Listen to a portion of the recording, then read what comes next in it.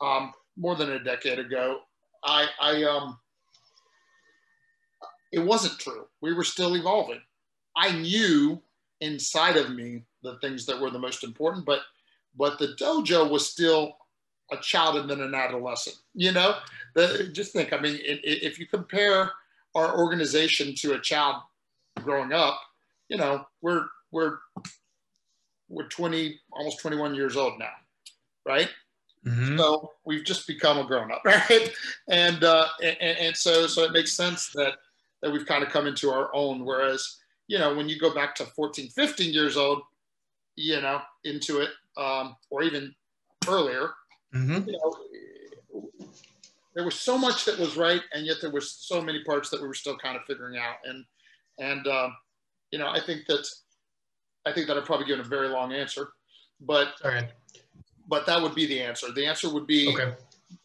If I was involved with anything where it clashed with the things that are the core values of our organization right now, Got you. my mission and my vision, that would be what I would draw out.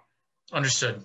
Yeah, I only have two more questions. So when did you first realize or know that martial arts was the path, right? Like the things that you've been describing to me, the kind of core traits, the integrity, the path that you're on could have taken many forms, right? And a lot of people have similar visions or goals and they work them out in various different ways, right? Like, so, but this one is your path, like the martial arts path that you've chosen and the leadership, the combination of those two.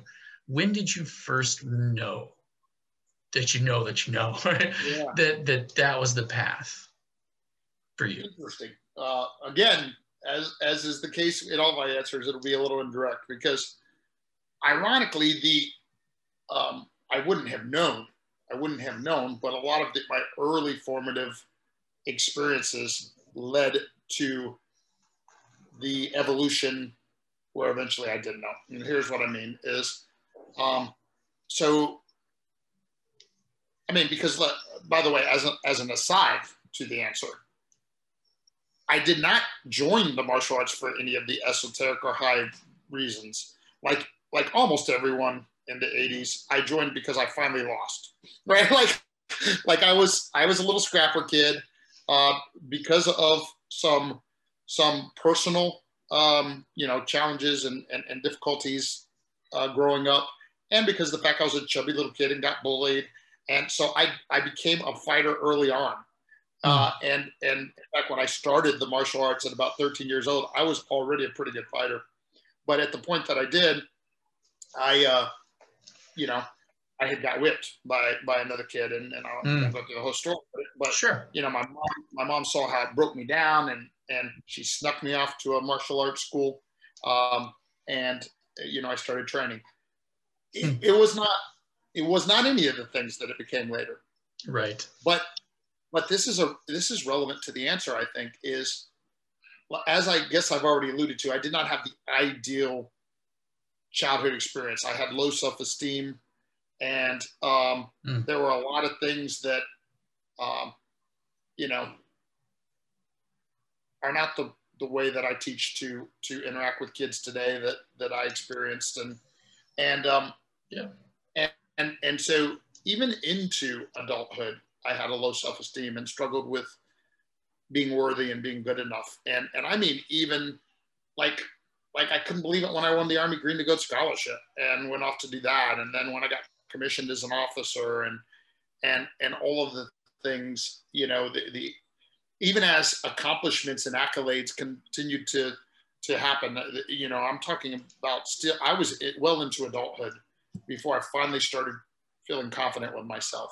And the reason all of that is relevant is a big piece of what my school was, even before I realized it was a leadership development academy, was about helping kids feel good about themselves, about encouragement and confidence and self-esteem. Those things were core from the beginning. And then like I remember this other scene. Where, and now I'm like, I'm already an officer.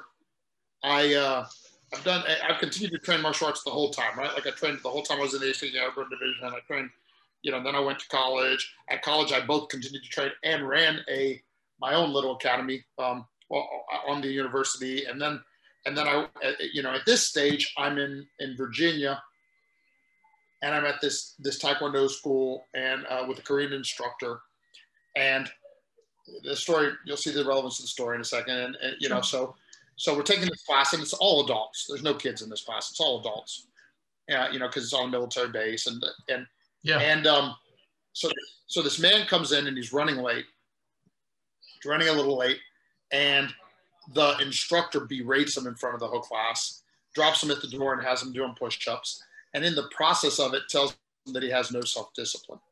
Now, I happen to know that this man is a major who is an Army surgeon, right? And I'm thinking to myself, dude, that guy has way more self-discipline than probably you do, is what I'm thinking.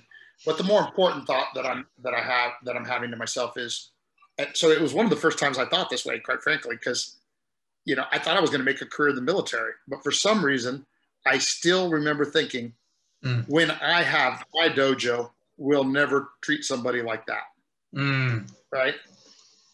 You ended up seeing it in the mission statement that I wrote, where I said people are treated with respect, right? Like, so there were all these things that of course, there were also some positive things that I experienced and role models that I learned from, but there were also the ones that showed me all the things I never wanted to be. And all of those things went together. And then, Can I interject? Yes. Yeah, I just want to say, you answered the next question already, which was a key memory. So you just checked it off. We're good to go.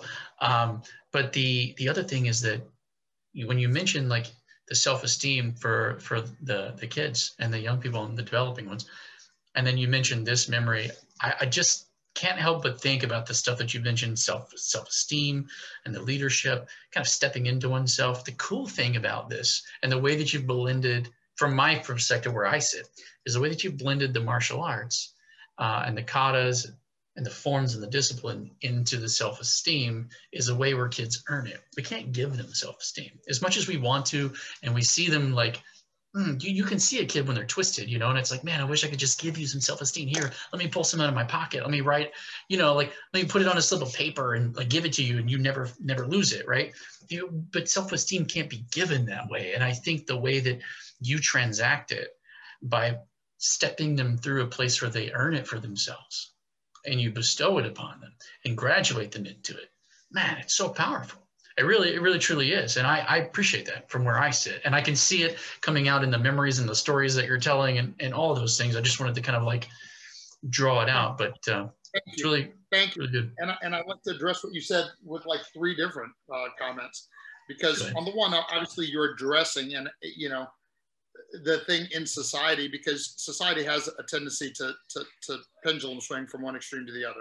Sure. So it is true that whereas like when we were growing up, it was to one extreme, where, or at least my personal experience that I'm talking about, where you could never be good enough and all that stuff. And then the pendulum swung too far to the other side, where it's true that, the thing that the popular talk about, everybody wins a trophy and this and that, it's true. We went too far. You can't eventually, if you keep falsely giving people rewards, they understand it doesn't have any worth. Right. But having said both of those things, sure, let me give you a little bit of the philosophy, kind of from I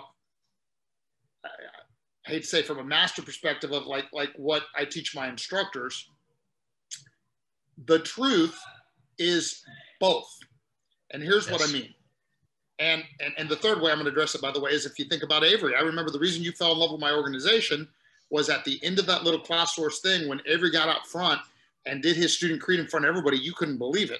Yeah. And now he's done it many more times and gotten better and better and more confident. The other day you were still in there. And so here's what I mean by both. Yes, the child has to earn it, has to do the accomplishment to earn it. But at the beginning, we have to almost give them something to get them started. So the very first skill that I teach my instructors is to be a good finder. And what that means is when the new white belt comes in, they don't have a lot of skills yet. So that master black belt that they look up to has to find something they are doing well already, whatever it is, how small it is, as soon as it is, to praise and encourage and reinforce. Because the more that the student experiences this, the more that the student will give effort. And when the student is giving the legitimate effort, they legitimately get better. That's right. And as they legitimately get better, they get to a point where it's not only some well-trained KMMA instructor that can find something to spotlight and make them feel good about, but everybody starts doing it, because now it becomes more and more obvious. Right? I almost said more and more legitimate, but the other one was also legitimate. It just becomes more and more obvious. Now people with even less training can see, wow, look at Avery. Avery's a little kid, and he volunteered. I said, who wants to be the leader and jump up front? And Friday night, he ran up. How old is he? He didn't hesitate. 6.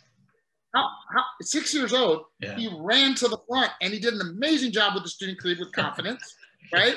And everybody in the classroom realized how impressive that was. Mm-hmm. You didn't have to be a good finder to realize that. So that's the beautiful thing about the circle of success, is that once it's like anything in life, right? You have to get small successes to start creating the momentum. Mm-hmm. Once the momentum's created, now everybody can understand it. Yeah, and as you were talking, I was just thinking, like, how interesting that this is almost like a metaphor for our spiritual relationship with God as well, right? Just everything kind of comes full circle. So, well, those are all the questions that I had for our interview. So I don't know if there's any more that you want to add or wrap anything up, but I know that, like, we may be pushing people's attention spans here, but it's all been great from where I sit, and I needed these answers. Now I understand, like, how to craft this story and pull it out more. And I hope that others who are listening will understand more about, like, the heart and soul perhaps behind the dojo, and the corresponding books and material that you write to support the leadership initiatives that the dojo has. Yeah, and I would say in closing, based on your last comment, that it's true that if anybody's listening to this that isn't already a student of KMMA, so thus they haven't really exercised that first superpower of focus, this has probably been too long.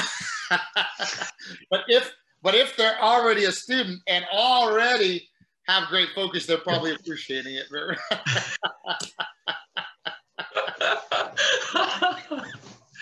Oh man, yes, it's a lot of fun, Jason. I appreciate it, and I appreciate the great work that you're doing on the author page. I'm really looking forward to getting that thing up and the book out soon, and cool. And we will see you back here in the dojo soon. Anything else you wanted to close with? No, that's it. I'm good. Well, thanks, Jason. Thanks for making the time, and Meditation on Mastery listeners, thanks as always for making the time to listen. And if you're listening to this and you're not a student yet, please go to tampacrownmagad.com, and you can find out about our 2-week free trial and get started. Thanks, sir.